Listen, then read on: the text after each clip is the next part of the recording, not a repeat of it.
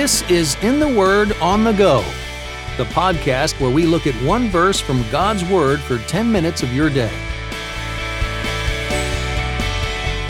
Welcome to In the Word on the Go. I'm Champ Thornton, your host.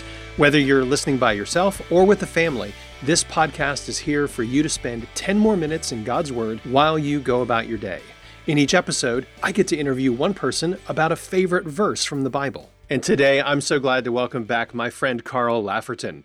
Carl is Executive Vice President for Publishing at the Good Book Company and the author of quite a number of books. He studied history at Oxford University, but he's written in the area of theology and even books for children. He's written Original Jesus, Promises Kept, and one of my favorites, The Garden, the Curtain, and the Cross. Before joining the Good Book Company, he worked as a journalist, a teacher, and a pastor. Carl is married to Lizzie, and they have 2 younger children. Carl, welcome back to the podcast. Oh, it's great to be with you, Champ. Thanks for inviting me back. It's always a joy to talk with you. I am eager to hear your thoughts on the passage today. So what verses do you have? So we're going for Exodus chapter 26, verses 31 through 33. This is the Lord speaking to Moses, and he says, "You are to make a curtain of blue, purple, and scarlet yarn, and finely spun linen, with a design of cherubim worked into it. Hang it on 4 gold-plated pillars of acacia wood that have gold hooks and that stand on 4 silver bases. Hang the curtain under the clasps, and bring the Ark of the Testimony there, behind the curtain. So the curtain will make a separation for you between the holy place and the most holy place." Well, Carl, you're safe in that no one has chosen those verses for... Boom, that's what I was aiming for. Congratulations. So before we get to why you chose these verses, let's go to what these verses are all about. So there are 3 verses. It's a little longer than normal, so maybe you can kind of compress the idea for us. What's going on here? So we're in the second half of Exodus. The people of God have been rescued from Egypt, and they are in the wilderness under Moses' leadership, heading for the promised land. And God is giving his law to them. He's given them the 10 commandments. And in this part, he's telling them how to make the tent, the tabernacle, in which he will dwell in the midst of his people. And there are chapters and chapters of instructions about exactly how God's dwelling place must be constructed and what it must be made out of. That's the context we're in for these verses. And so as we look at these verses in particular, then, what is the Lord telling Moses to do here? What's going on? There's something about curtains and cherubim. And... So he's told them that he will dwell on the mercy seat, which is on the top of the box, which is called the Ark of the Testimony. And here he's telling them to make a curtain that will sit in front of the Ark of the Testimony inside the tent. It's the curtain that comes between where the people, even the priests, can go in the tabernacle once they've made the sacrifices, and where God himself will dwell. And the really interesting bit is that little detail, which is so easy to miss, where he talks about the colors of the curtain, but then he says that the curtain needs to have a design of cherubim worked into it. So why is the Lord concerned that there are angelic beings or whatever a cherubim is? Maybe you have a different opinion. What's going on with the cherubim? Yeah, I'm glad you asked. So cherubim are angels, essentially. Okay, and I think what we need to do is get rid of the sort of quaint, cute little angel idea. They look a little bit like Tinkerbell the fairy. No.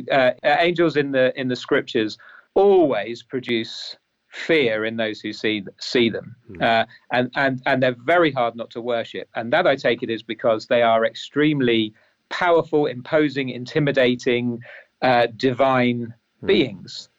And so that's what the cherubim are.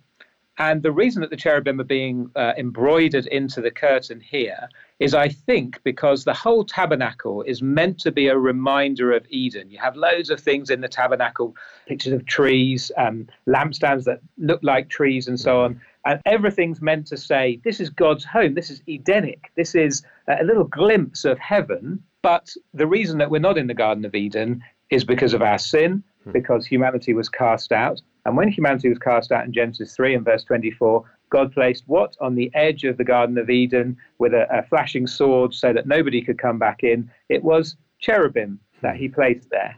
So the cherubim outside Eden are to prevent sinners coming into God's presence. And the cherubim here on the curtain are, if you like, a visual reminder that sinners cannot enter the presence of a holy God. That's what the cherubim are there for. And so it's showing that this curtain is a huge no entry sign blocking the way between sinful mankind and the holy, perfect, and all pure God. So that's an amazing connection between this verse and the beginning of the Bible. I remember reading your book, The Garden, the Curtain, and the Cross, and I'm thinking here like, okay, this is the same curtain. So why don't we move the other direction in the Bible and go to the New Testament? How does this curtain and the cherubim connect with the cross? So when you get to the cross, what do we find happens immediately? That the Lord Jesus breathes his last breath, gives up his spirit to his Father, has borne the punishment for our sin, has shouted in the Greek tetelestai, which means it is finished, it is paid. What happens? The curtain of the temple was torn in two from top to bottom. God's way of saying that he stood the cherubim down, he's taken the sword away, and there's nothing in between us and coming into the presence of God, because our sin is paid for, our sin is wiped away. And then at the resurrection, what do you find? Either side of the empty tomb, you find two angels, two cherubim, but they're not there to keep people out, as it were. They're there to announce that the Lord Jesus has risen, that he's kept his promises, that everything he said has been and will be fulfilled. And so it's at the cross of Christ that we find the way back into the very presence of God, the very Eden, if you like, of mankind being able to live with God. I love it. So, Carl, let's say that you and Lizzie are sitting down with your two kids and you're talking through these verses. How are you going to package it up for them so that they can think about these verses and how they might apply to their lives? Well, I'm going to be wanting them to notice all the details, and then I'm going to want to say, hey, why do you think they embroidered cherubim on this curtain that was the separation point between God and his priests and humanity, if you like? And I'm going to hope that they remember that in Genesis 3, there were cherubim at the entrance to Eden. I'm maybe going to need to remind them of that because they're 5 and 7.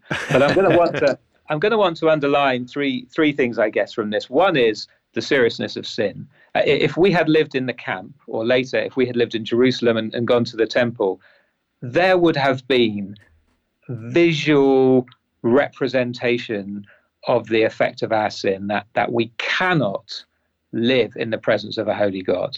And, I think we talk about sin, we talk about the effects, but that visual image of you may come so far but no further is actually a very helpful way of underscoring the seriousness of our sin. It is no trifling matter. That's the first thing I want to talk about. The second is this curtain. The cool thing, God always knew what he was going to do. This curtain, he told Moses to make it so that he could tear it. He made sure the curtain was in the temple so that at the moment that his son died, he could show visually the achievement of his son's death. And I think that it enables us to marvel at the cross again. It enables us, it moves us to worship. And then the third thing, therefore, I want to underline is Scripture is amazing. And there are these threads that run throughout the Scriptures. Here is one such. Literally. There are many more that are more obvious. Yes, there are many more, and some are more obvious and some less. But, you and I will spend a lifetime reading the Scriptures and seeing more of the threads and discovering more of what God has said. And I dare say we'll spend most of eternity, or perhaps all of eternity, rereading the Scriptures and seeing more and more of it. It's a thing of beauty and wonder to see what God has written, but even to behold what he's done for us in the cross. So thank you for pointing us to both of those dazzling portraits of God's care for us. Carl, would you close our time by lifting these verses up for us in prayer? I would love to. Heavenly Father, we acknowledge before you that our sin is no small matter, that we do not deserve to come into your presence. And so we praise you that there is no temple curtain now, that it was torn apart by the death of the Lord Jesus. The cherubim were stood down, and we praise you that now we can enter into your throne room. We're doing it right now in prayer, and one day we will walk in with all the confidence of knowing that the curtain is open and we can enjoy Eden in your presence forever. We praise you and magnify your name. Amen. Thanks for listening to In the Word on the Go. For more information about this podcast or to listen to past episodes, visit wordonthego.net.